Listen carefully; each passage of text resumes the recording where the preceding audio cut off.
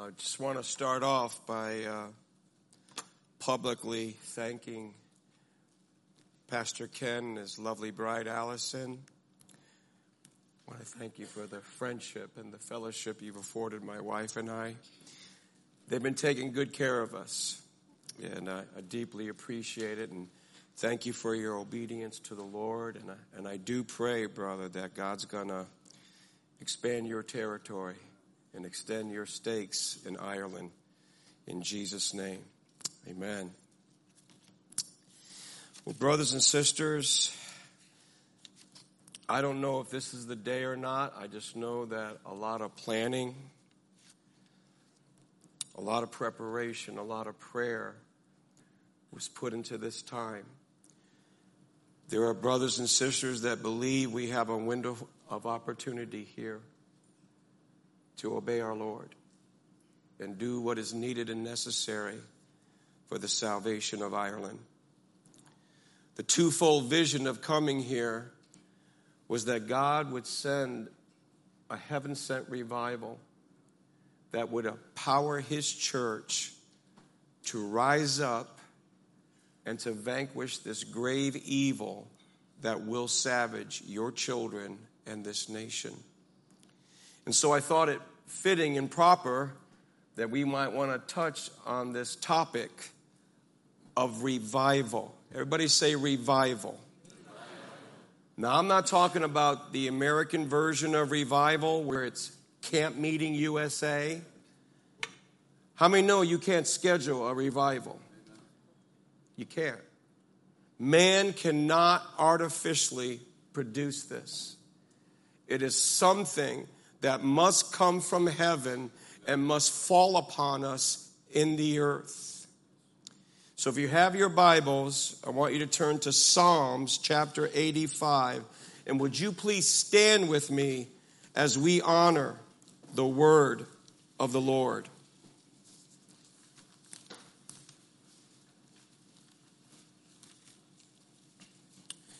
This is Psalm 85. We're going to look at verse 4.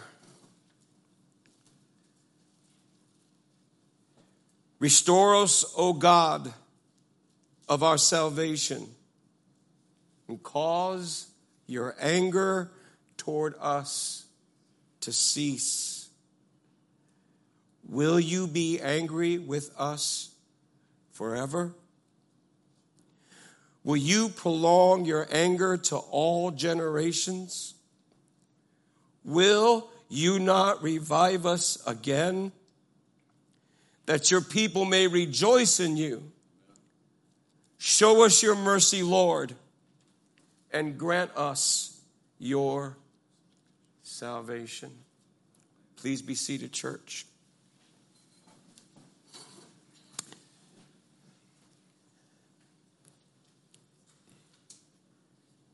Again, I'm coming from the perspective of the battles that I have fought in the United States of America. And one of the things that I've tried to convince the church over there, that with each little image bearer of Christ, when they are torn apart in their mother's womb, when they are put to death, a part of our nation dies with them. And you really have to understand that, brothers and sisters. Our plight is directly connected to the plight of these precious children. Make no mistake about it. You know, I was thinking, like, when we say the word revival, it's almost like we're expecting a joyous time. You know, times of refreshing that comes from the presence of the Lord. And that surely is an after effect that happens. But when we're talking about revival, it's an understanding that someone is dying. Like when somebody's critically ill or somebody's critically injured, you know, the ambulance comes. I don't know what it's like here in Ireland, but they come and, you know, they got this instrumentation. You know, he's flatlining. Boom! Boom! Boom! And why are they doing that? He's dying. He needs to be resuscitated. He needs to be revived. And that is the kind of revival that we are talking about. All the songs we talked about was the sufferings that lead to glory, death that leads to life. And thanks be to God, he came that we might have life and life more abundantly. But we must also understand there is an evil one. And he has come to kill, steal, and to destroy. And a lot of time, brothers and sisters, we say that, but do we connect the dots in our generation? How is this enemy killing? How is he stealing? How is he destroying? And he's doing it under our watch. Amen? Now I want you to notice an emphasis here is he's asking the question, will you be angry with us forever? How many of you here prize the mercies, the tender mercies of the Lord? How many of you prize his loving kindness toward us? How many of you prize his long suffering and his patience with us? I don't know about you. I would be an ink spot in some pavement in America if it wasn't for his mercy, his patience, his long suffering with me. He should have discarded me and thrown me away a long time ago. But he stuck with me. I may have walked away from him, but he never let me go. And thanks be to God. But brothers and sisters, we need the whole counsel of God. We need to understand the fullness of his virtues, his attributes, his characteristics. And I know we can't build big churches based upon the anger of the Lord. I get it. But we do understand. We must understand there are certain situations, there are certain things that are done that it angers him. It angers him. And as God's people, we got to be sensitive to that. Amen? And one of the things that the Bible tells us clearly that angers him is when we sacrifice our sons and daughters to demons, when we pollute and defile the land with their blood. Understand, abortion is child sacrifice. It's the shedding of innocent blood. And it feeds the demonic realm. I had this conversation with Glenn, and he says, I see the outworking of that in our youth. Their hair, their tattoos, the nose rings, it just smacks of paganism. This is what's unleashed when we allow this abomination to be set up. This angers the Lord. And what does the anger of the Lord look like? Those that hate you will rule over you. Do you have many friends in the current government that has been set up? You know they don't. They have legalized abortion. They have legalized sodomy. And to protect those evils, they are now criminalizing Christianity. Will you not revive us, oh God? Do you see the situation? Do you understand what we are up against in these days? And so this cry for revival, again, is not so we can get goosebumps. It's not so, the joy of the Lord will bubble up, and praise be to God. I thank God when that happens. But this is about reviving his people. Amen? And reviving your children and reviving your future. I just want to go through a little bit of some of my experiences with revival, and I pray it's an encouragement to you. I got blasted out of the mountain. When the Lord saved me, it literally was like an Apostle Paul experience. It was radical. And I was going to share it last night, but the Lord had different direction for me to go. But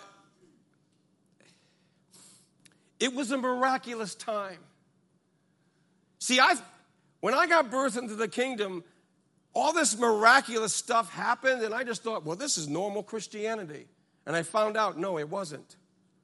It was a special visitation of the Lord. And when I say to you, I was led by the Holy Spirit, unbelievable. Like I would go to bed at night, and this happened for several years. I would literally go to bed at night, and the Lord would show me the next day where I was going, who I was going to meet, the topic of conversation, and how I was supposed to answer it. And then he showed me the fruit of all that. And it would literally happen. I had the gift of faith. My knower knew.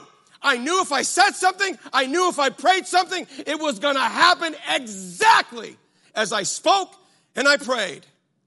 It was an incredible realm. They call it the charismatic renewal.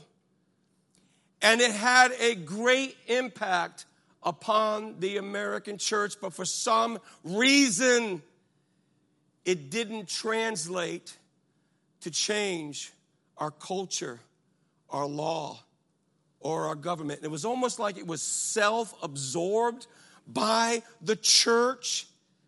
But if you look at revivals in times past, yes, it starts with the refreshing, times of refreshing that come upon God's people. But it always translated into the change of the culture, of government, of law. I was knocked out before I got here. I don't know if I got the COVID or what. I don't know. I was pretty knocked out. So I was just watching documentaries about revival, preparing to come here. And I even looked at the Ulster revival. You know what happened during that? Yeah, God drew thousands and thousands to the saving grace and knowledge of Jesus Christ. You know what also happened? They had to find other ways for the police to serve because nobody was committing crime. Hello? Taverns were shut down. Not because, prohibition. No, it was because people were drinking from a different well. Amen? They're not drunk as you suppose. Oh, they're drunk, all right, but not as you suppose. Amen? There was one testimony where a criminal in a court trial got saved during the court trial. And then the jury just started praising and worshiping God. I mean, they had revival in the courtroom. These were the kinds of manifestations that take place when God is truly pouring out his Holy Spirit. And it's so needful today. In America, when God poured out his Holy Spirit, we were in the midst of 3 revolutions. There was the drug revolution, turn on and turn off. There was the sexual revolution. If you're not with the one you love, love the one you're with. And then we had the spiritual revolution, where Eastern mysticism invaded the United States of America, and we had millions and millions and millions of people going into the spiritual realm without Christ. And true to God's promise, when the enemy comes in like a flood, what? The Spirit of the Lord is going to lift up a standard against him. God kept his word. He kept his promise. But again, the church in America self-absorbed it. Yes, we were refreshed. We experienced the power and presence of God, but somehow it did little to defeat those revolutions that was savaging our nation. And God forbid that happen here. Amen. My second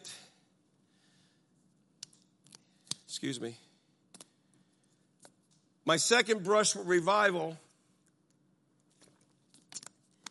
came with Operation Rescue. It was called the Summer of Mercy, 1991. Supposed to be a week-long event. It lasted for 2.5 months. And the government kept drawing lines, and every time the church crossed that line of obedience, the miraculous realm increased. And I'm telling you, brothers and sisters, I don't have time to go through it, but I am telling you, we had Old Testament and New Testament caliber miracles.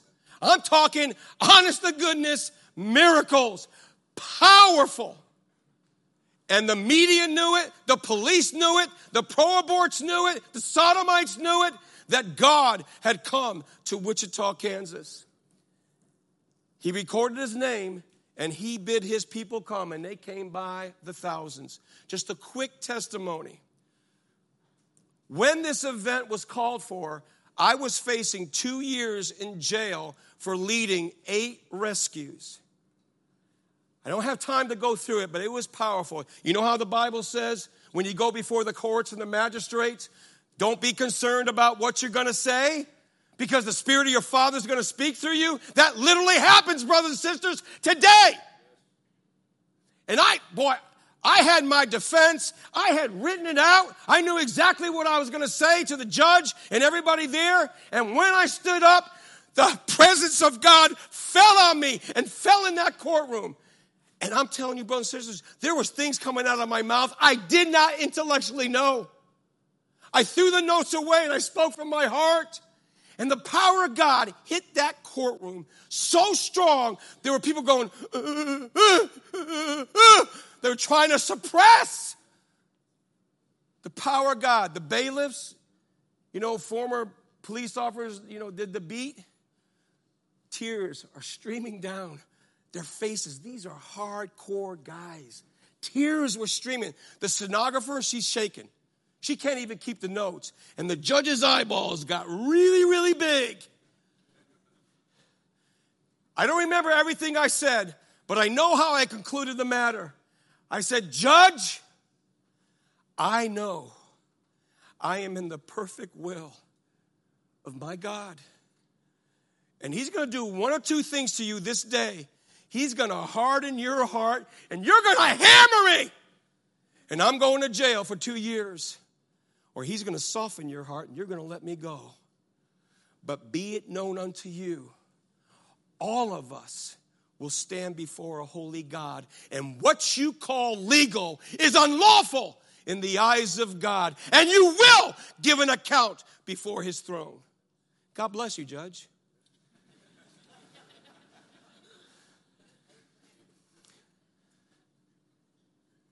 He gave me 2 years probation. I wasn't supposed to leave the state, nor was I allowed to do another rescue. Because if I do that, you're going to jail for 2 years.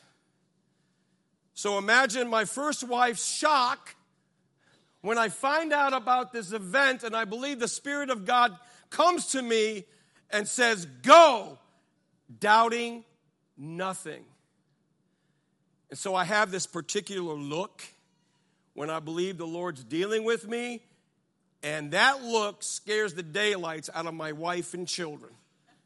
Dad's got the look again, which means put your seatbelt on because we're going to be in quite a ride. And so I turned to my wife. I said, honey, I know it sounds crazy. I know I'm risking 2 years in jail, but I believe the Lord is sending me to Wichita. Well, here's my problem. I got to report to my probation officer.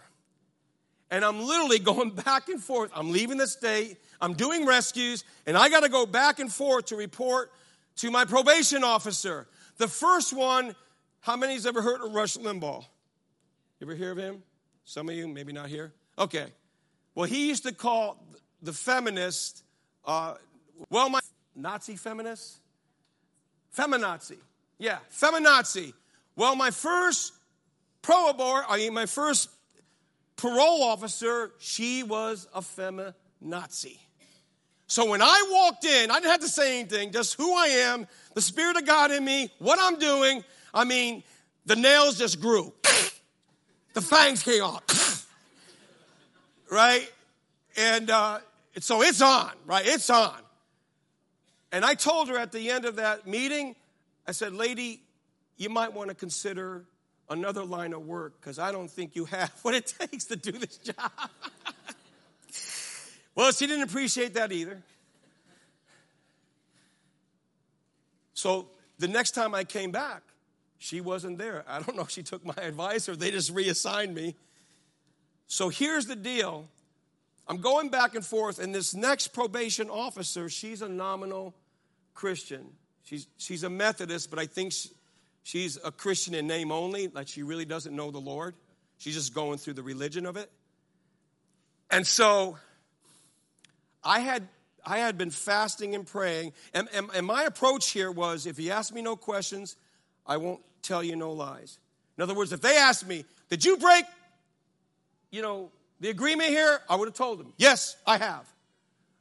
I've gone out of state, and yes, I did rescue. Okay? But they never asked me. So I'm not going to surrender it. Okay? And so here I had been fasting and praying. I went into her office, and she was different. She didn't have this animosity towards me. And she was actually a little friendly. And so to be a gentleman, we were walking to her office. I opened the door, and I just placed my hand on her shoulder. Just to be a gentleman. Now listen, I had no idea of what happened in that moment. God hid it from me. Okay, remember he told me to go, doubt nothing? And so she sits down, and, we're going through the thing, and I started ministering the gospel to her. I talked to her about rescue and all these different things, and I invited her to the church that I was co-pastoring. I said, please, when you have some time, come visit our church. So we're doing this back and forth, and then I go back to Wichita, and not the local police, the feds bust me. It was very serious. I remember where the federal marshal came up to me, and he had a subpoena for me specifically, and he literally shoved it into my chest. Boom! He says, when you're arrested, they're putting you away, and the judge, when he feels like it, will get to you. I said, does that mean I don't have a right to a speedy trial? He says, you take that out any way you want it, but that's the way it's going to be. And so they finally did arrest me, and they threw me in jail in solitary confinement. There's another story how precious God was there. But let's suffice, we led a lot of prisoners and a lot of prison guards to the Lord. You have not lived until you have been in a jail with 300 Christian men singing Amazing Grace. Holy, holy, holy. It reverberated. I led 4 prison guards to the Lord. Imagine 300 men around a prison guard laying hands on him and leading him to Christ.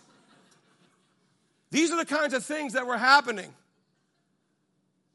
Well, unbeknownst to me, that probation officer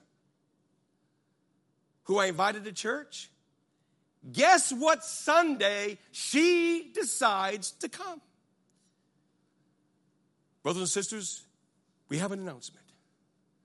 Pastor Rusty, he's been arrested. He's in Kansas. And the probation officer, she's in the audience. She didn't turn me in. You want to know why she didn't turn me in? Because unbeknownst to me, when I laid my hand on her shoulder, the healing virtue of God flooded her body. She was 1 week away from a permanent wheelchair. And the power of God hit her and completely healed her. These were the kinds of things that were happening. When I say, I can tell you, we could be here for days. Volumes could be written of what happens when you're in the revival realm. Brothers and sisters, I'm going to tell you, there's a realm in God. When you obey him and you cross the line of obedience, it doesn't make a difference if people hate you, whether they love you, whether they're for you or against you. It doesn't matter. There is a realm that even your mistakes are perfect. Everything that happens is furthering the cause of Christ and his kingdom in the earth. There is that realm, and that is the realm of revival. Can I get an amen? All right. I'm from America. Every now and then they go, amen, brother. My next brush with revival, we call it the Louisville Baptism Revival. This is where my son, Jeremiah, how many's ever heard the story of my son, Jeremiah Thomas? Some of you, maybe. Anyway, that's another, I won't go into that. But so here's the situation there. We're doing our ministry in Louisville, Kentucky, and there's a young man who recently got saved, and he asked me if I would baptize him. And so we're at a church, they got a baptism pool, and so I said, sure, absolutely, it'd be my honor to do that. And so I literally stepped into the pool, I baptized him, and I didn't leave that pool until 3 hours later. Somebody showed up. Now picture this. This is a packed church. Nobody had extra clothes. Nobody had towels. God showed up, and they knew he was at that pool. When I say they came a-running, they came a-running. Young people, old people, families. And I'm telling you, brothers and sisters, the Spirit of God was so strong. It was so powerful that people got saved. Prodigals that maybe had been in the home, but their hearts were far from the Lord and from their parents, God brought them home to himself, restored the family. Marriages that were on the brink, they went in that pool together, and God repaired the relationship. And understand this, we're not preaching on this, we're not praying about it. God showed up. And how many know that's a whole different realm? That's a whole different realm, brothers and sisters, and it's awesome. It's awesome. Just the Spirit of God at work in people's lives. And then, brothers and sisters, you have your Bibles. I want you to turn to John chapter 7. A very familiar passage of Scripture. But this passage of Scripture had a lot to do with a revival in South Africa. There's a revival that hit about 40 years ago, and it's still bearing fruit. And I had the privilege to go over there and actually minister in the pulpit that was partly responsible for furthering this revival. And believe me, one of the words for glory is kabod. Everybody say kabod. That glory means the weight of God. The glory of God is a weighty matter. We know biblically that when the cloud showed up, that Shekinah glory, what happened to the ministers? They couldn't stand. They couldn't move. Why? because God showed up. This literally happened at a drug rehab. This is the only time in my life that I've ever experienced the Shekinah glory. This literally happened, brothers and sisters. I saw it with my own eyes. These are a bunch of drug addicts. And we had this opportunity to minister to them because they went through this program. So every program we were allowed to get the gospel to them. And my wife and I, she would sing songs. We would do skits and I would preach. And I just felt this one night to put this song on the testimony. It's a beautiful song. It's a powerful song. And it's about this Christian musician that he was in that state. He was bound by drugs and how the Lord came and set him free. And it's just a beautiful, powerful song. So I decided, I'm just going to play this song, right? Because it's part of my testimony as well. And so I put the song on and I got my head bowed. And then again, I just hear this brokenness, this sobbing just break out. And I looked up, and this is the gospel truth. It started in the back, and I literally saw a cloud move slowly over every, pew. It wasn't a pew, but it was a line of chairs. And whatever that cloud hit, they couldn't contain it. They couldn't stop it. Like God gave his own altar call. And man, they were just birthed into his kingdom, added to his church. And again, I didn't have to preach about it. I didn't have to pray about it. God did it. And it's powerful.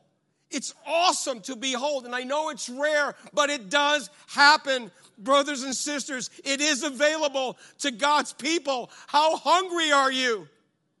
How thirsty are you? Amen? And that ties into this passage of Scripture.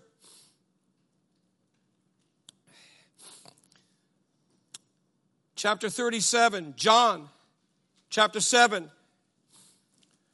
On the last day, that great day of the feast, Jesus stood, cried out, saying, if anyone thirsts, let him come to me and drink. He who believes in me, as the scriptures has said, out of his heart or out of his belly will flow rivers of living water. This passage of scripture was the passage of scripture that God used to birth a revival in South Africa. Real quickly, brothers and sisters. How are we doing on time, brother? We're good? Okay. So, there's a young man. He's a German Lutheran. He's over in South Africa. There's great racial hatred and divide. Sort of like what you guys have dealt here in Ireland. The religious sectarian spirit that in the name of the Lord we kill each other. Okay? So brothers and sisters, this is a German Reformed. He's white, very intelligent, engineer kind of guy. Behold, one day, he becomes born again. He becomes saved. And the first thing that God put in his heart is a love for the Swahilis, the Zulus. That's taboo. You don't go there. You don't mingle with them. But God put his love in his heart towards these people. And in obedience, he went. It was very controversial. It did cause a disturbance in the force. Believe me when I tell you. And he set up tents. He set up tents. And he began to minister them the gospel of the kingdom. And God was moving. He was saving people. And so this brother knew that he was in obedience to the Lord. Well, one meeting in a tent, he's preaching the gospel. And in South Africa, even strangers, they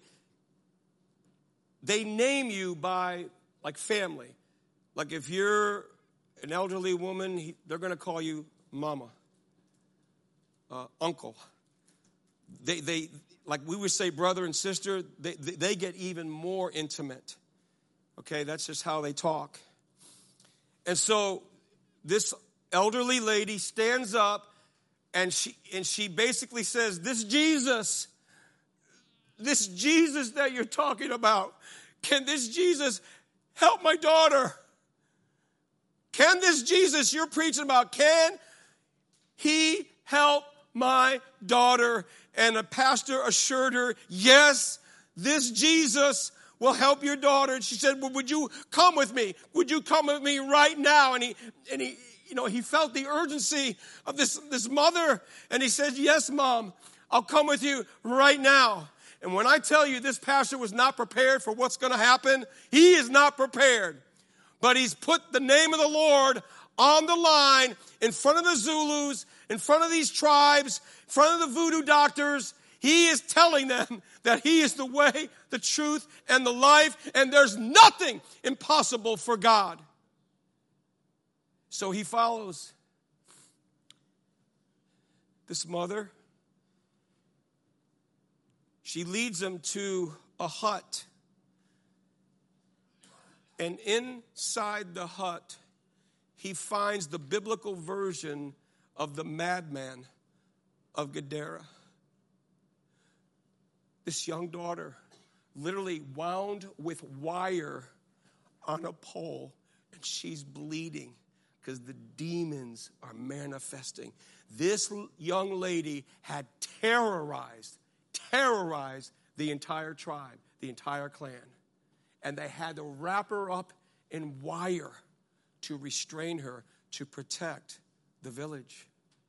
And so here's this pastor who put the name of the Lord on the line, comes in and says, oh my goodness, I'm way over my head. But he tried, brothers and sisters. He tried. And so he does the wire. He has men restrain her, ties her up with ropes, picks her up, and carries her. This is amazing too. He carries her to her parents' house, to his parents' house, put her in a room, and within 2 hours, that room was destroyed. Was absolutely destroyed by the demons afflicting this young lady. For 3 weeks, he fasted, he prayed. He took these demons on, so wanting the Lord to deliver her. And after 3 weeks, he failed, and he couldn't take it anymore. And so with great remorse and shame, literally, he brought the daughter back to the tribe and said, I'm so sorry. I'm so sorry.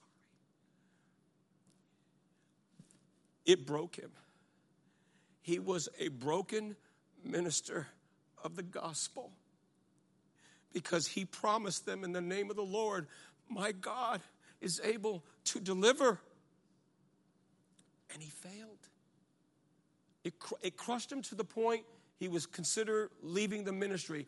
But he didn't do that, but he said, okay, but I tell you what, God, please never, ever send me to the Swahilis. Don't ever send me to the Zulu tribes. I can't bear it, Lord. I have failed you. I failed that girl. I failed. Please don't do this to me. He was just a broken man. He wanted so much the God to move, and it didn't happen. And so he's struggling. He's seeking the Lord, and he's like, God, what do I do? And so what he decided to do was just to get some of his closest staff, the closest people that were working with him. And he found like this barn out in the middle of nowhere. And he said, well, first he turned to this passage of Scripture. He turned to this passage of Scripture, right? And what does it say? It says, he who believes in me, as the Scripture has said, out of his heart or belly will flow rivers of living water. And so he asked this question to his brothers and sisters. He goes, is that happening in you? are you experiencing this? He says, because I got to tell you, it's not happening in me. And I know God is not the problem. What's wrong with us? What's wrong with us? And so what he decided to do was start in the book of Acts, chapter 1, go through the entire book, and he says, whatever the Bible says in the book of Acts, that's exactly what we're going to do. And so they started. Do you remember the calling of John the Baptist? Where was he when he started his ministry? Where did God place him? In the wilderness. Now, you do understand they didn't have email back then. They didn't have a phone.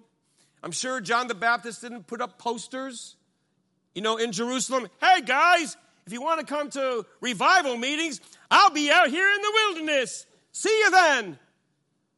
How many know none of that was happening? How did they get there? Why did they go there? Because God was pouring out his Holy Spirit.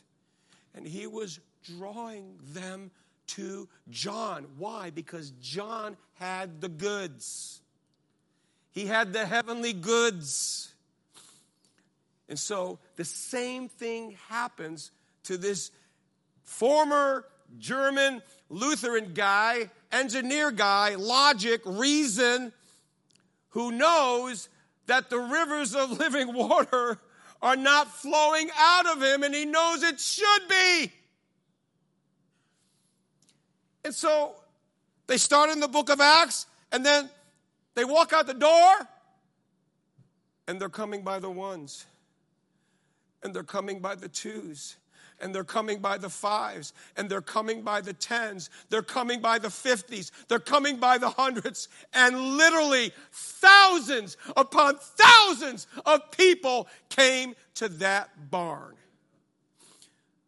There's a movie called Field of Dreams. You ever see that movie? Maybe not. But the principle was this: build it and they will come. That's not how God did it in South Africa. They came and they had to build. And the Holy Spirit shows up. He's birthing people into the kingdom. He's adding the church. Miraculous healings. Demons are being driven out. People are being set free. The voodoo doctor who was the authority, they themselves are repenting, coming to Christ. And thousands and thousands and thousands of souls got touched by this revival. And 40 years later, I'm in that same pulpit that they built because of this. And guess what? Every single night, hundreds and hundreds of people from around the world go to that place. And what God has done through that ministry is incredible. So that's South Africa. All right. I want to conclude, brothers and sisters, with this passage from the book of Joel. Go to Joel chapter 2.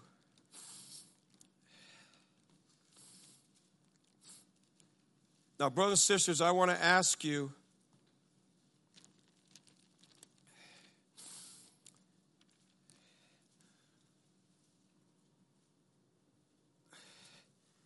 as you look upon and honestly assess your nation, like when you look upon the condition of our families, when you look upon the condition of the church, when you look upon the condition of your laws and government, what do you see?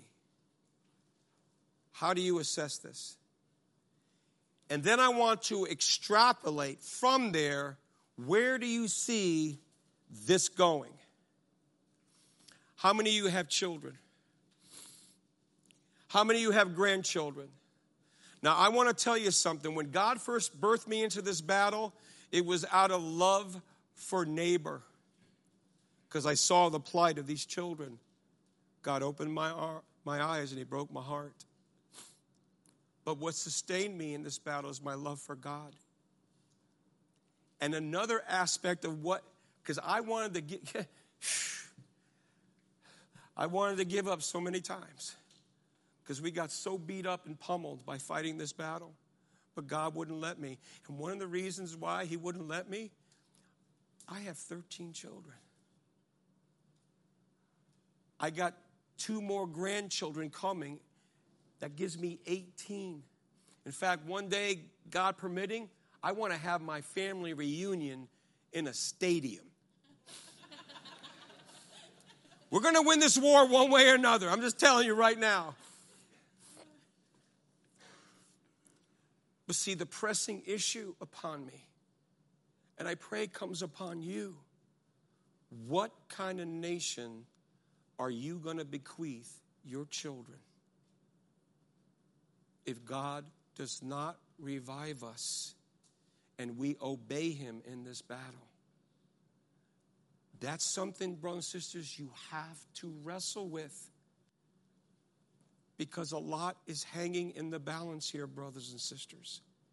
And so in Joel chapter 2, we'll start in verse 12. It says this.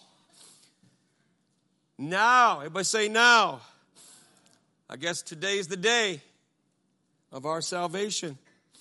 Now, therefore, says the Lord, turn to me with all your heart, with fasting, with weeping, and with mourning. Now, I don't know about you. When I got saved, he turned my weeping and mourning into dancing.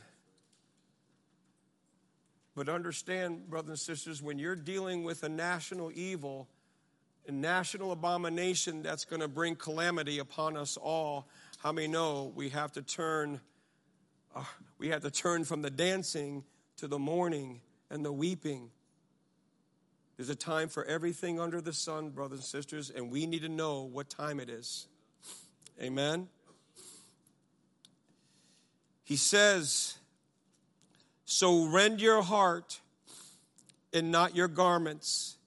In a situation like this, brothers and sisters, religious and political games, it's not going to get the job done. It's not. Let's not just go through religious ceremonies and religious motions. When the Church of Jesus Christ swings, this ain't shadow boxing. When we swing, we hit something, and we hit it hard. Why? Because there are demonic strongholds being set up, and it has evil intent for you, your children, and your future. So just don't go through religious motions. Rend your heart. He goes on to say, return to the Lord your God, for he is gracious and merciful, slow to anger, and of great kindness, and he relents from doing harm. How many are so grateful for that? So grateful for that. Amen. But he says, return. And the Bible promises, if we return to him, what will he do? He'll return to us. If you draw near to him, what is he going to do? He's going to draw near to us. Brothers and sisters, we need him. We can't win this battle in the arm of the flesh. You know, the Apostle Paul said when he came, he said, I didn't come amongst you preaching words of men's wisdom. I didn't entice you with words of men's wisdom. When I came to you, I preached the gospel in the power, in the manifestation, in the presence of the Holy Spirit. Not by might, not by power, but by my Spirit, saith the Lord. Amen. We need him, brothers and sisters. Father's on his throne. Jesus is at his right hand, waiting, henceforth expecting his enemies to be his footstool. Of the triune God, who is with us? Who lives inside of us? Who is to lead us? Who is to teach us? Who is to anoint us? Who is to grant us the unction? Who is to came to show us things to come? Who is that person? See, a lot of people, they don't mind talking about the Father or speak of the excellencies of Christ, but we get pretty nervous when we're dealing with the very one whom God sent to be our comforter, our paraclete, the one who came alongside to help us. Brothers and sisters, we need him. We need him. Get to know him. Some people even feel funny talking to him. And it's a him. It's not an energy. It's not a force field. He is he. He has emotions. We can grieve him. We can resist him. Do you really know him? Are you led by him? Are you manifesting the fruits of the Spirit? Do we operate under the gifts of the Spirit? And by the way, they're still available today. Of course, it's as the Spirit wills. But he's here, brothers and sisters. He's here. He's in us. He is with us. He is for us. Amen? And it goes on to say here,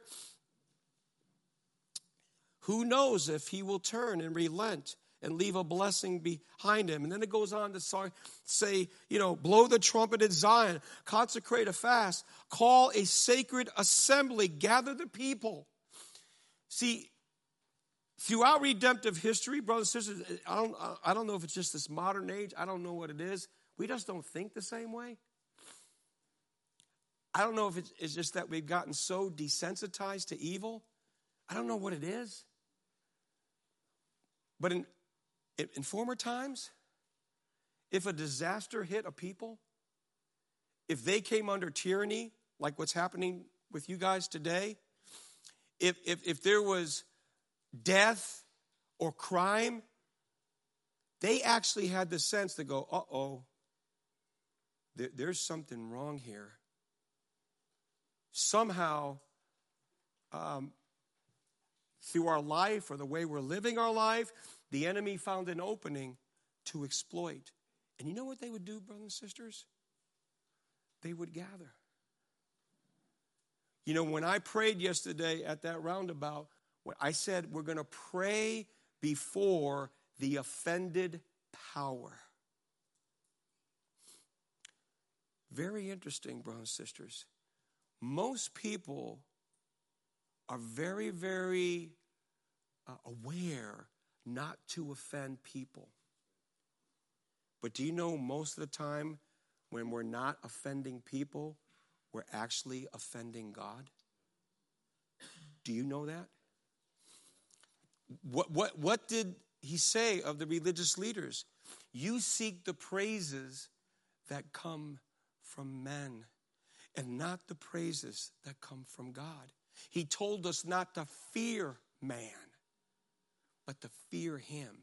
Yes, man can destroy this body, but they cannot destroy the soul.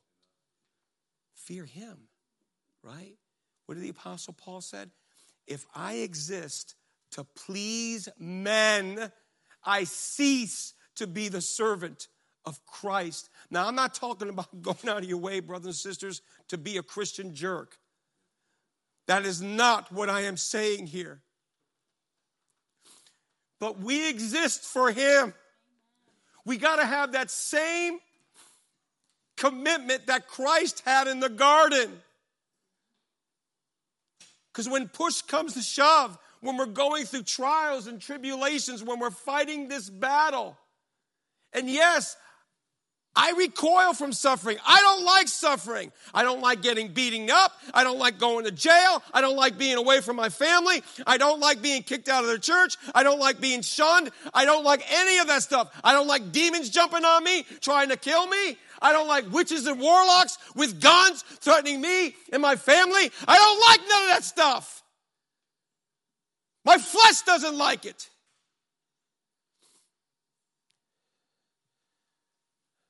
But brothers and sisters, we're talking about our Lord here.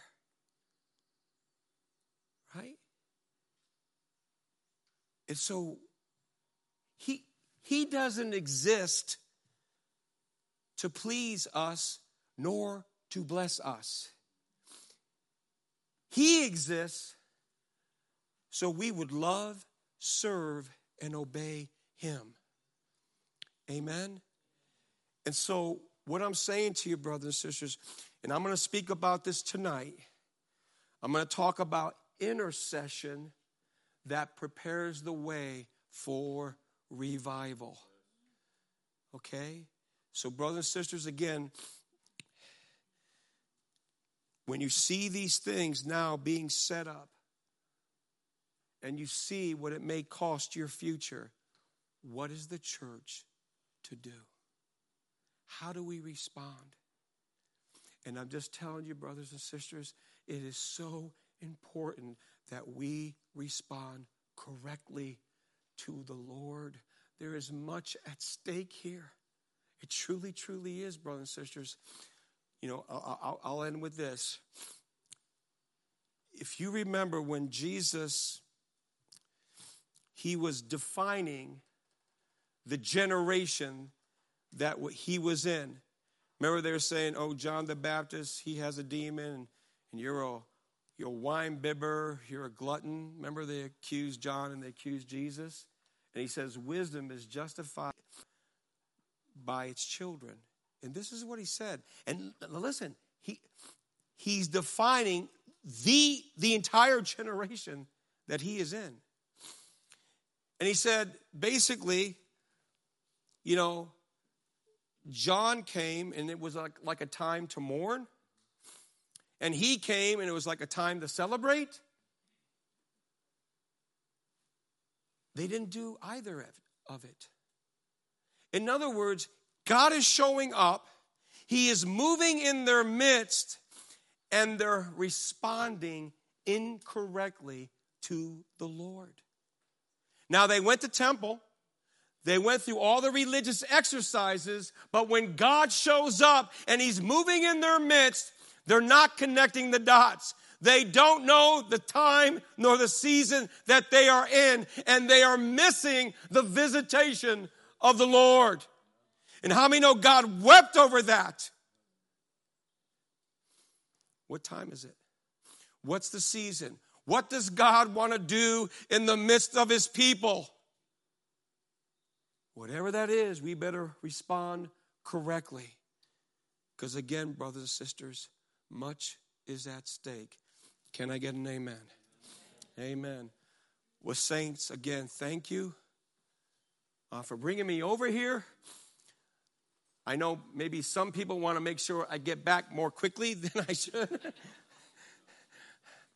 But brothers and sisters, I pray that these times, these meetings where we're seeking the Lord and we're weighing these issues, that God would give us a willing spirit. Remember when the work was great and they were demoralized and they didn't think it could be done? What did God do? He sent them a willing spirit. That is the revival. That is the awakening we need. Amen? Let's pray for that right now. Gracious Lord, in Jesus' name, here we are, Lord. We present ourselves before your throne of grace, God. Father, in Jesus' name, you invite us to your throne of grace, Lord, that we might receive help and mercy in the time of need. Lord, there are needs that we don't even know of right now, Father. needs that are being set up, Father, by the scheming of the evil one, Father.